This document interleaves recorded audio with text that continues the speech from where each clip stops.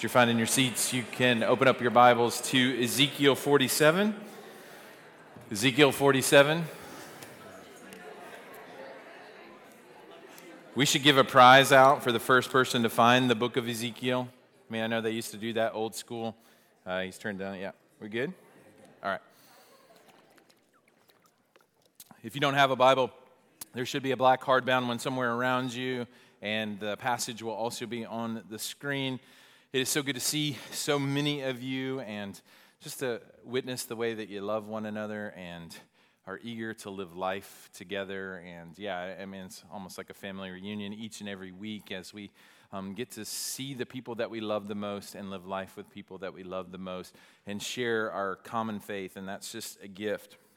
We're going to continue our series on spiritual gifts called Everyone Has a Part to Play. And I want to begin with a story of some of my early days as Jen and I were married as a couple. So this was, you can imagine, this was the day of subprime mortgages. Kind of they would just give them out to anybody. So we were a newlywed couple, and Jen so desperately wanted to have a home. And we went around, and it was actually really hard to find something. The houses would stay on the market just for a couple of days. And we found this townhouse, and I should have known something was up right away when there was a toilet in the middle of the living room. That wasn't like custom built or anything. It was just like they were doing some like reconstruction on the house. But I mean, to look at Jen's face, I mean, she's like, I love it. And so I'm like, I love you. And so we bought the house, you know? And we affectionately called that house the Money Pit. It's an old 1980s movie after Tom Hanks where thing after thing would go wrong. The first time I ever led a small group, I got a call about 4 o'clock in the afternoon. There was water coming through the ceiling, and that it wasn't from a sprinkler or anything like that. I mean, we had water that came through the washer and dryer area. And then finally, because the market was so crazy, after a couple of years, we were actually able to sell it. And we felt a little bit guilty at the time. The people said, hey, we don't want a home inspection. And we're like, yes, Lord. You know? And we actually were moving to another house, and it wasn't quite ready. And so we had to rent it back from the people that we bought it from.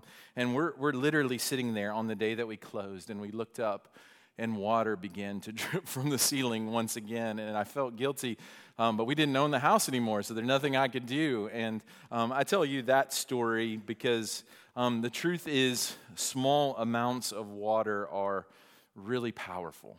And as we look at the book of Ezekiel this morning, we're going to see that idea of water that flows from God's temple and from God's throne that represents His Spirit and His power, how His life-giving water doesn't bring destruction, but it renews and it remakes everything. And as this really should have probably been like maybe one of the first messages that we did in this series, because it presupposes, like if we're talking about using the gifts of the Holy Spirit, it presupposes a life and a lifestyle in the Holy Spirit, that we're actually connected to the source. You know, we're talking over and over that this is deeper than just a personality trait that you might have, but these are supernatural empowerments from the Spirit. And so we're going to look at that as we read Ezekiel chapter 47. So if you have your Bibles open and you're able to stand, would you stand with me? We're going to read Ezekiel 47. We're going to read verses 1 through 12. And the only reason that we stand is we want to give honor and reverence to God's word, because His words are authoritative, they are inerrant, and they are our source and our standard for everything that we do. Ezekiel 47 verse 1 says this: Then he brought me back to the door of the temple, and behold, water was issuing from below the threshold of the temple towards the east, for the temple faced east. The water was flowing down from below the south end of the threshold of the temple, south of the altar. Then he brought me out by the way of the north gate, and he led me around the outside to the outer gate that faces the east, and behold, the water was trickling out on the south side. Going on eastward with a measuring line in his hand, the men measured 1,000 cubits. It's a hard word to say. You can laugh. All right. And And then through the water, it was ankle deep, and he measured 1,000, and he led me through the water, and it was knee deep, and he measured 1,000, and he led me through, and it was waist deep, and he measured 1,000, and it was a river that I could not pass through, for the water had risen. And that's our prayer, that the water would rise this morning.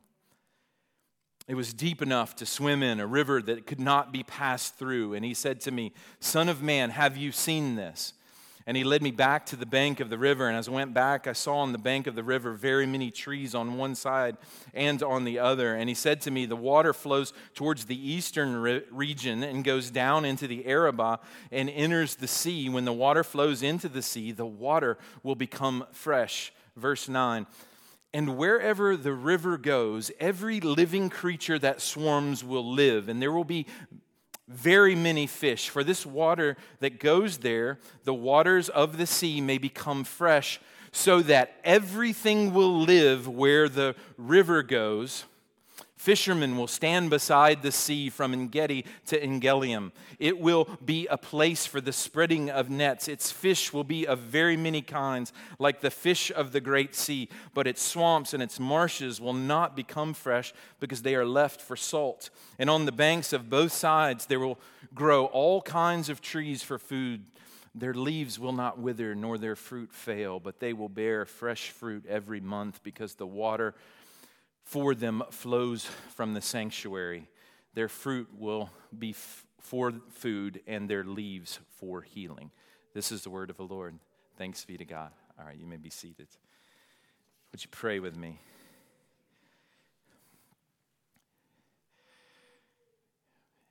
Each and every time that we come in this room, there is always a tension between where we are, where we truly long to be, and your plans and your purposes for us. And I pray that today that you would travel the distance between where we are and where you are, and that you would fill it with the hope and the good news of Jesus and the power of the Holy Spirit, that we truly would be different as a result of encountering you through your word. I pray that you would deepen us in our faith, that you would cause life-giving water to flow in our lives and out to the world.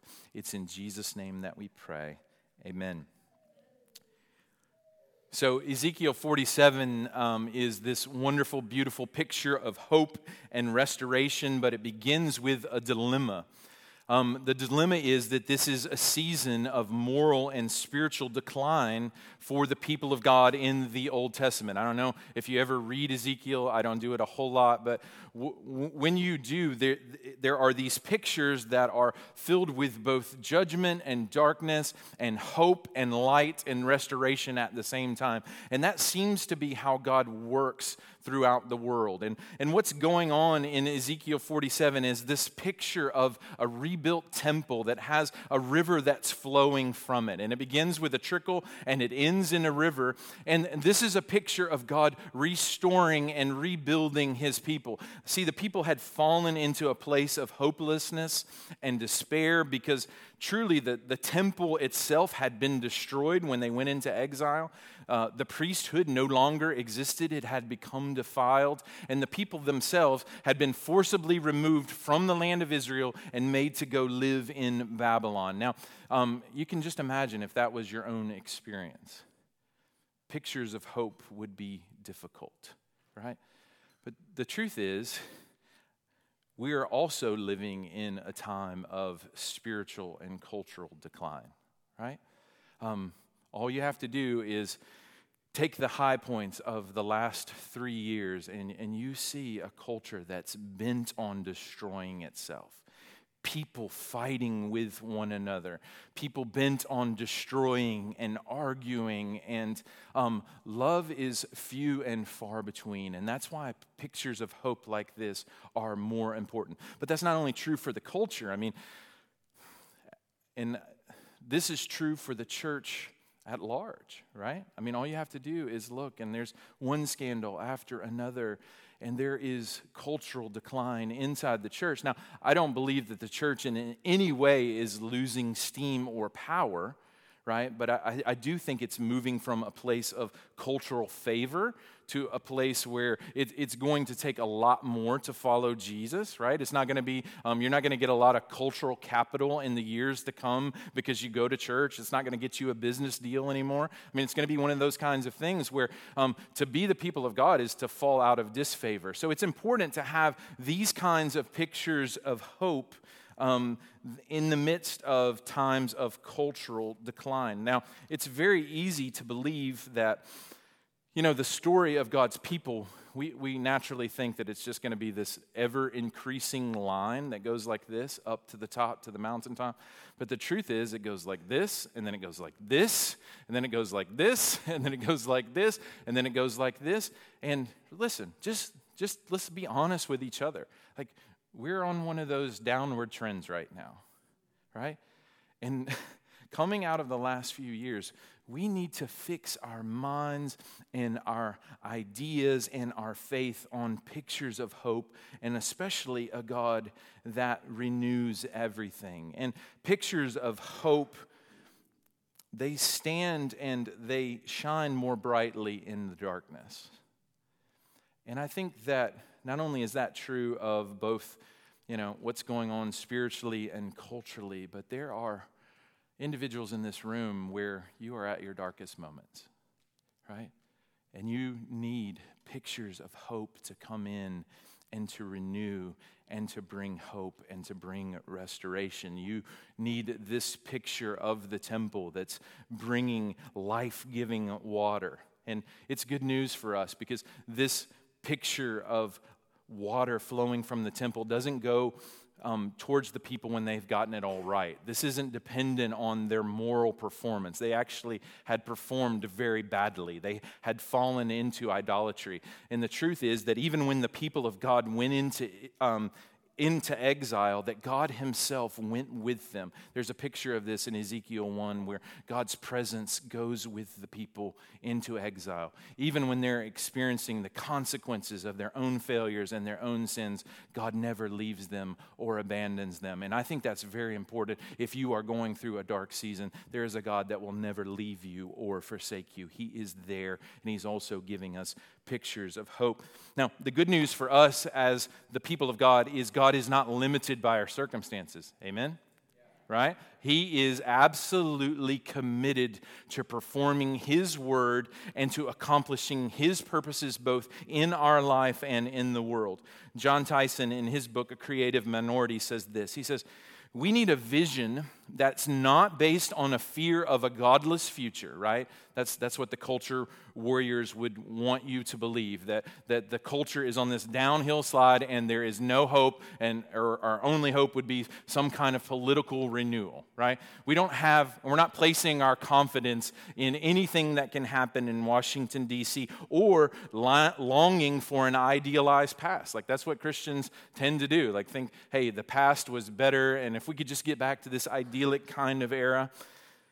But what we need is a rich presence in our own time that inspires the beauty and possibility of Christ's church.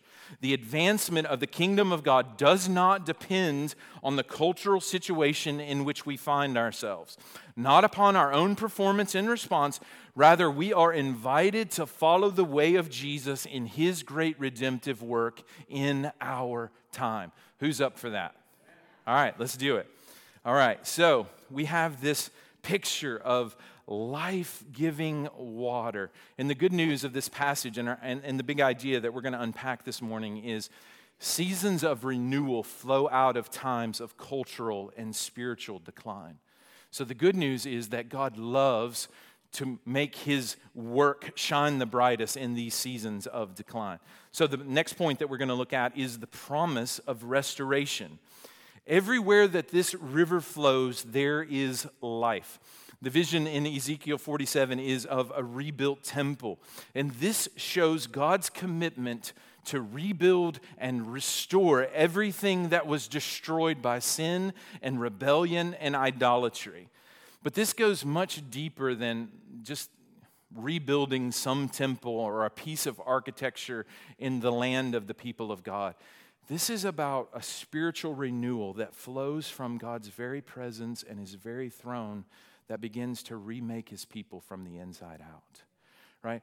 Their need in exile was not just to have a rebuilt temple, but to have a rebuilt heart and a rebuilt life, right? And it's the same for us as we look at what's going on in the world. We need to be renewed and changed from the inside out. The river begins as a trickle and it turns into a river. I mean, you have this imagery. It says every 1,000 cubits, and it's about 500 meters or just over a quarter of a mile. There's this picture of ever-increasing water. It begins and it's ankle deep. And then they go out a quarter mile, and then it's knee deep. And then they go out another quarter mile, and it's waist deep. And then they go out another quarter mile, and they can't even stand because the river has grown so much. And that's a picture of how much God wants to restore all of the effects of sin and decay, both in your life and in the world. As the great Christmas hymn goes, as far as the curse is found. Right? He wants to bring renewal and hope. It begins in a trickle and it ends up in a river. And I love what is declared in verse 9. It has this river begins in this renewed and rebuilt temple, and it's God's power and his presence, and it flows downward and it goes all the way into the Dead Sea. That's what's pictured in verse 9. And I don't know if you know about the Dead Sea. It's the lowest place on earth. It is the most dense. I mean, everything that goes in the Dead Sea basically floats. I mean, it's lifeless. There's no life there. But the picture is when the river of God's presence and the river of his Spirit actually begins to touch the Dead Sea, everything comes to life. There's new life. There's fish of all kinds. And this is an image of God bringing new life in the midst of death. The river flows from God and brings life everywhere it goes. The key verse is Ezekiel 47, verse 9. The second half of it says, everything will live where the river goes. Right? This is our great confidence as we move forward as a church family. Right? This is the only way that you can go forward in the places that need renewal in your own life, is that everywhere that you go and everywhere that this life-giving river goes, there will be life. And bringing dead things to life is God's specialty, right? We serve a God of resurrection. So what this means very practically is that God's not limited by the circumstances of your life. His ability to bring renewal and restoration. He's able to save anyone, right?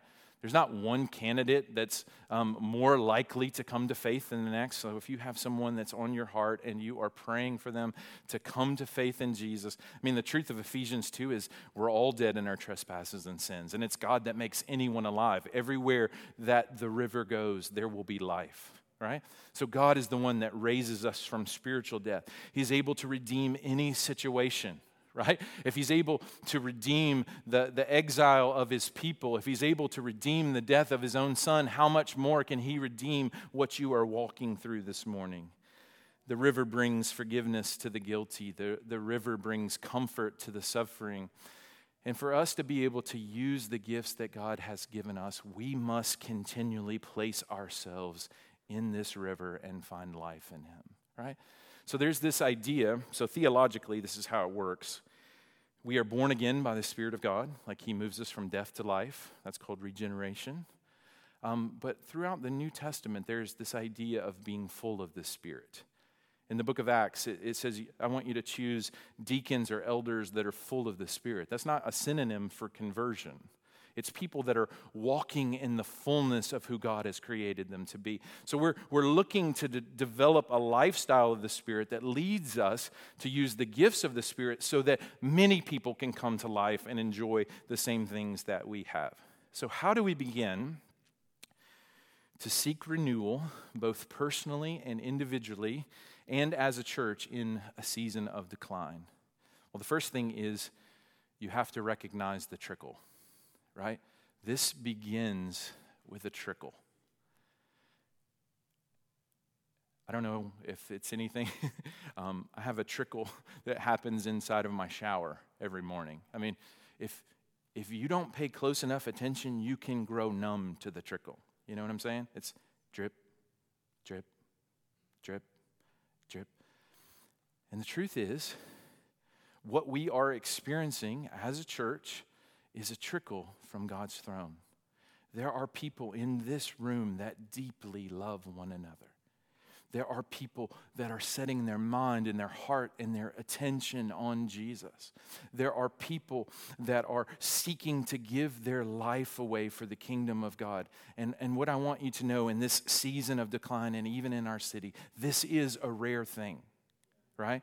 This is a trickle. But for me, like, I read passages like this and I want to jump into the river. Like I want to get to the part where I can't even stand up. But you have to recognize that there's a progression, right? So you've got this trickle that ends in a river. Don't despise the trickle because the trickle comes from God, right? So as we acknowledge Him, God, you are at work. And what He's inviting everyone to do, if you're experiencing that trickle, if there's something happening in your heart and in your soul, He's inviting you to take that next step, because that next step, you might go from the trickle to it's covering up your ankles. Right? You might sign up for a gospel community this fall, and you might just have this trickle of affection for Jesus, and you meet someone, and they strengthen you, and they encourage you, and then you begin to go, it's up to your ankles, and then, God may be calling you to join or to lead out in our church in some way, and you may find that that trickle has become all the way up to your knees, and as you join arms with brothers and sisters, it can become waist deep. And listen, when a whole church comes alive to who God is, that's what we call revival, right? And that's what we're longing for. So recognize the trickle, because a trickle from God is more powerful than any other life source in the universe. A trickle from God is more powerful than all of the man-made wisdom and all of the man-made strategies in the world. He is our hope. He is our source. So recognize the trickle. The second thing we're going to do is do everything that you can to get in the water, right? Don't let anything stop you from taking that next step. Do everything that you can to experience this life-giving source that comes from God. Don't let circumstances cut you off from the only source of life. Now, my wife, Jen, affectionately could be known as a water baby. So when we were married, we lived in Virginia Beach, and she would take the kids to the beach. We only had 2 at the time. She would take them. She would gather around. When we moved to Georgia, we actually had a pool in our neighborhood, and legend has it that there was a whole summer where she didn't wash our children's hair because they spent so much time. She tells that story over and over to make moms feel, hey, if you're giving your kids a shower, you're doing a great job. So she would take them to the pool every day. We move here, there's not a lot of water, but that doesn't stop her, So this is like last summer, we've got global supply chain issues. I go into Walmart and I find that the last baby pool that they have in stock, and there was somebody that stopped me in the parking lot that wanted to buy it. And it took every ounce of self-restraint that I had, not to say, because they wanted to know if we had more, and I knew I had the last one. I could see this turning into a $50 or $100 deal, but I decided that I love my bride enough that I was going to take it home. And listen, we have a nice neighborhood. We have nice neighbors. It doesn't stop her from the least. She sits in the backyard. She fills it up with water. The kids bring her drinks. She has a fan blowing on her. She does every single thing that she can to stay in the water. And I think that's a good picture of what it means to be the people of God. We have to do everything that we can to get in the water. Don't let anything stop you. So as we do this, there's this idea of renewal that begins to happen. This is a picture of renewal. So we're going to talk about some ways that God wants to renew us and how we can apply this. The first way is personally. God wants to personally renew and restore your soul, right? No matter where you are this morning, he wants to come in and kind of do heart surgery and begin to move you more into his purposes. The invitation from Jesus is to come and to drink. So ultimately, the people of God, they went back into the land. They rebuilt the temple, but you know what happened? That temple got destroyed, right? Because this is a picture of something bigger and deeper. Not only did that temple get destroyed, even when it was built, the people began to weep because it wasn't even as great as the temple that came before that. And there was something inside of the people of God that said, there must be something that we're missing. There must be something better that's on the way. And Jesus comes into the picture in the Gospel of John, and he says, I'm the temple. Right? And he says, if this temple's torn down in 3 days, I'm going to be raised up again. And because he's been raised up again, now we get to come to him and drink. John 7 says this. He says, on the last day of the feast, the great day, Jesus stood up and cried out, if anyone thirsts, let him come to me and drink. Whoever believes in me, as if Scripture has said, out of his heart will flow rivers of living water. So I want you to make the connection. The river begins in the temple. The river begins with Jesus. He's the one that gives the Spirit. He says you can come to him and drink. You can come to him and receive. But now if you've placed your faith in Jesus, the river lives in you. Right? You have this self-replenishing, ever-living supply of water that wants to make you new over and over again. And you can fact check me on this, but my son Landon told me that theme parks sell Dasani water because it contains salt and it makes you thirsty. Is that true, Landon? Can you confirm for everybody? So Landon's told me that. He tells me that every time we go to an amusement park. He's like, they're just trying to get more of your money, Dad.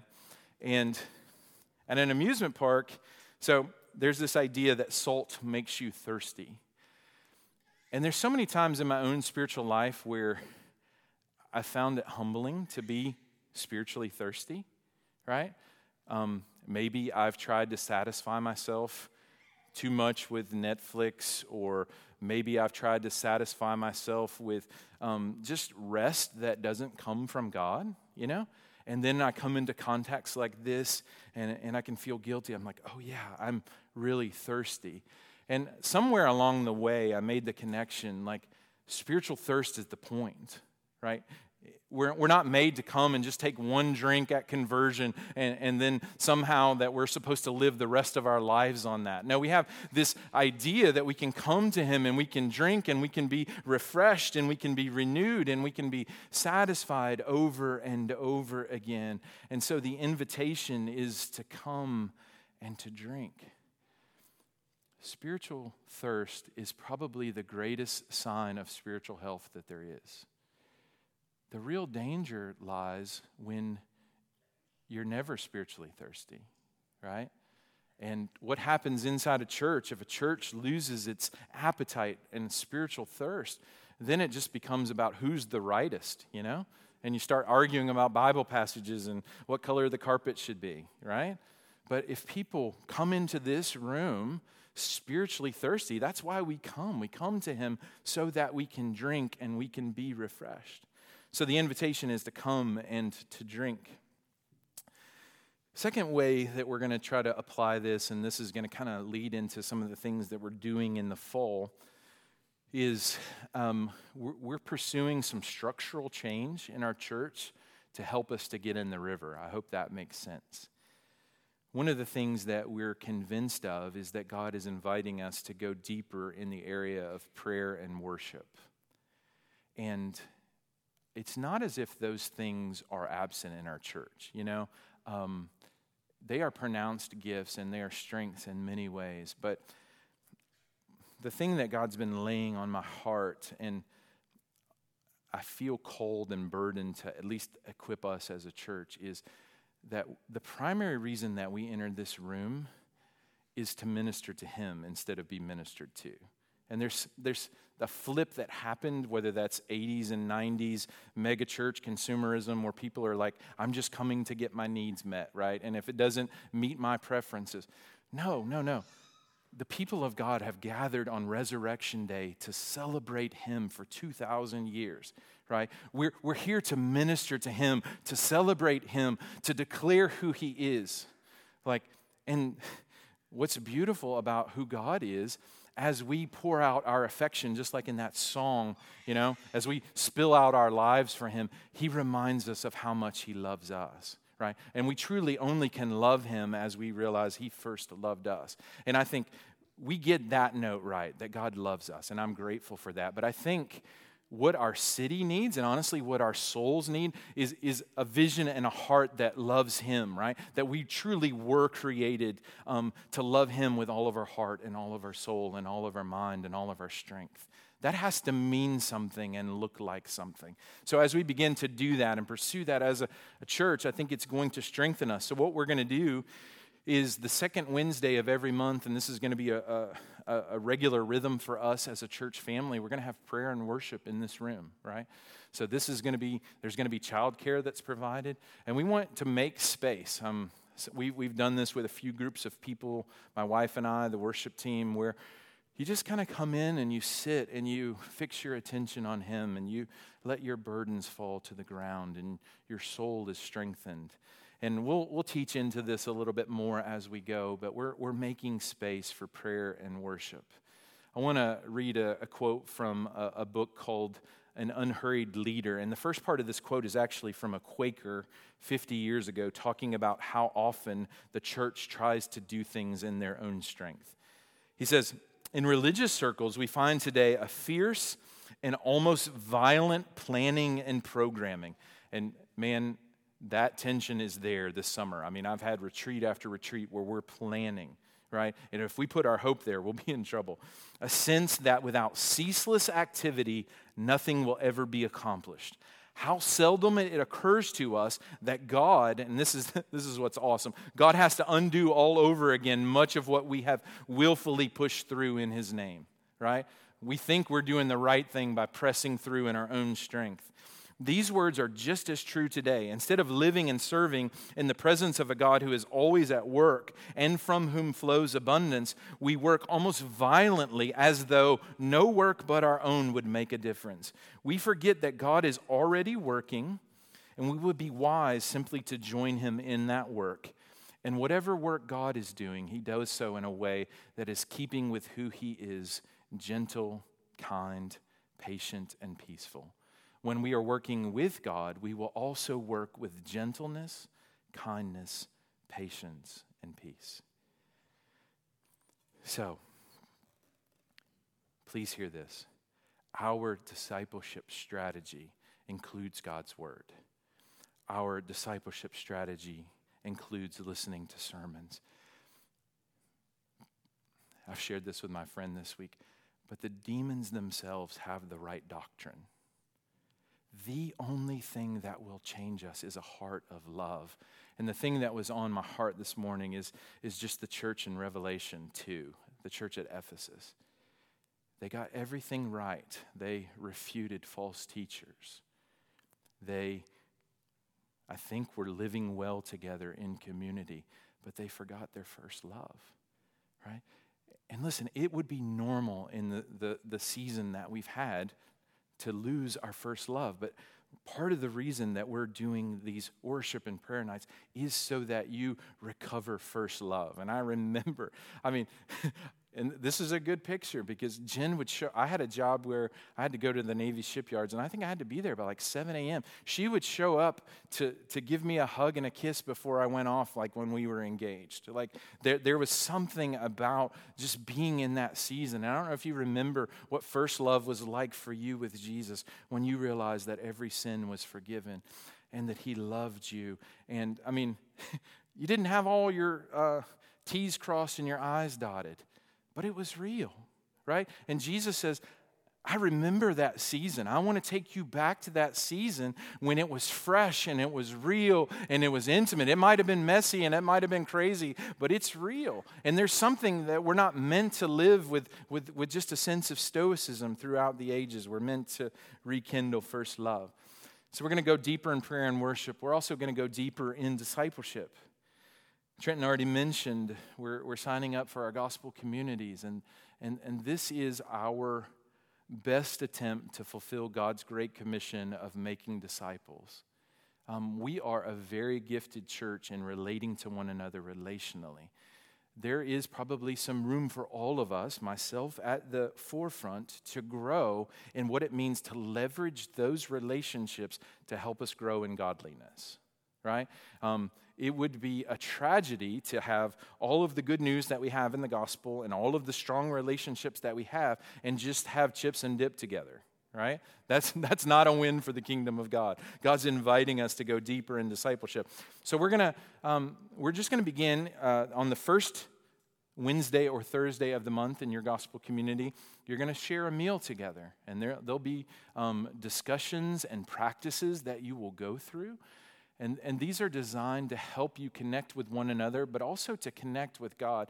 And we're just tweaking what we're doing a little bit. We're moving a little bit away from just kind of a discussion-based kind of curriculum to moving to a place where we are practice-based. So I call this apprentice-based discipleship. So I don't know if we have any doctors here today, but doctors don't learn how to become a doctor just from a book. And aren't we glad that's true, right? They actually have to begin the process of cutting into a cadaver and doing certain things and learning all kinds of skills with their hands so that the first person that they touch, they've got some skill that's developed underneath there. That's what this country's done for most of its history, is train people to do jobs by becoming apprentices.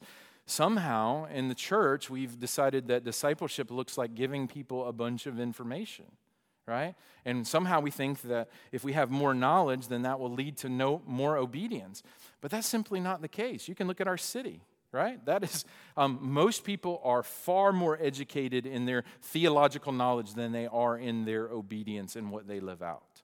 The problem is not a lack of knowledge, but a lack of love that puts those things into practice. That there's somehow something that we gain by just merely talking about spiritual things. Jesus oftentimes would take his disciples on mission, and he actually would put them in situations that they absolutely were not ready for. Like when the crowds didn't have enough food, he says, I want you to give them something to eat, right? And then he went back and told them that he was the bread of life. Right? So there's an order to this sometimes that as you're going on mission with Jesus, that you're going to come into contact with things that you're not ready for, and then your heart's more prepared to be discipled. So we're going to try to put more emphasis on practicing our faith. So instead of having discussions about prayer, we're actually going to pray. And sometimes that may begin with praying in our heart, but then it might, move towards praying out loud, and that would be amazing. That'd be a first step towards revival. It'd be amazing. So we're going to move from just merely talking about things to trying to put those things into practice.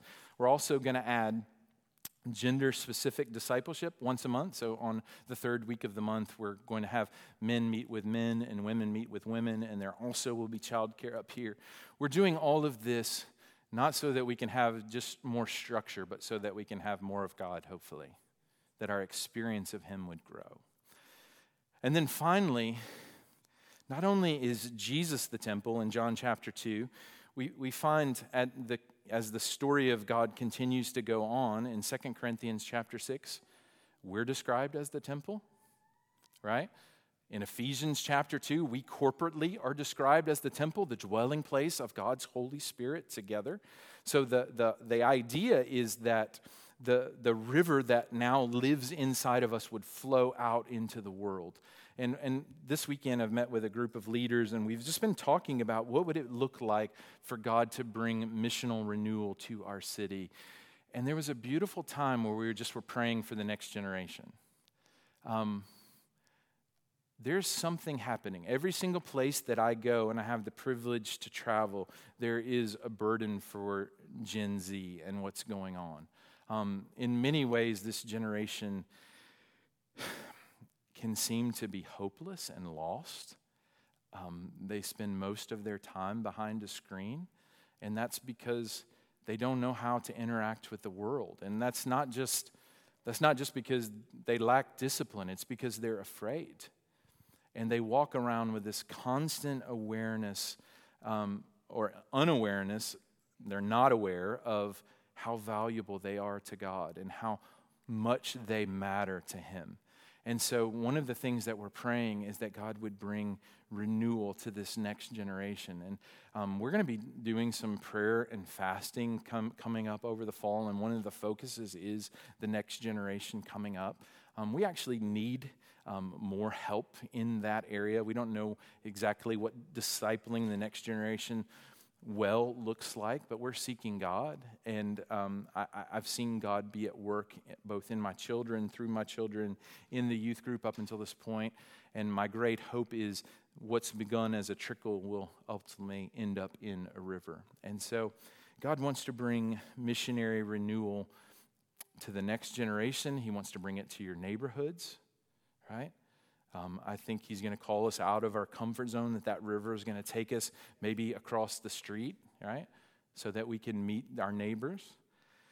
And He wants to just continue to be at work moving us. And then I'm just going to close by reading this, and I'll invite Aaron and the band up. This is Martin Lloyd-Jones, considered by many to be the best Bible preacher of the 20th century. He says this about revival. He says, "Read the story of any revival that's ever taken place, and you will find that at the beginning of it is always the same." So every revival in church history has this one thing in common. One man, or sometimes a number of people, suddenly become alive to the true Christian life, and others begin to pay attention to them. The world outside is stirred and begins to pay attention. So revival begins inside the church. Revival always begins in the church, and the world outside seeing it begins to pay attention. This is why our condition as believers is so important. So I think there's this tension that God's inviting us into this morning as we enter His presence and we fix our attention on Him. It's this dual tension of coming and drinking and being renewed and being refreshed. And for some of you, that literally may be placing your faith in Jesus for the first time. That may be your step getting in the river.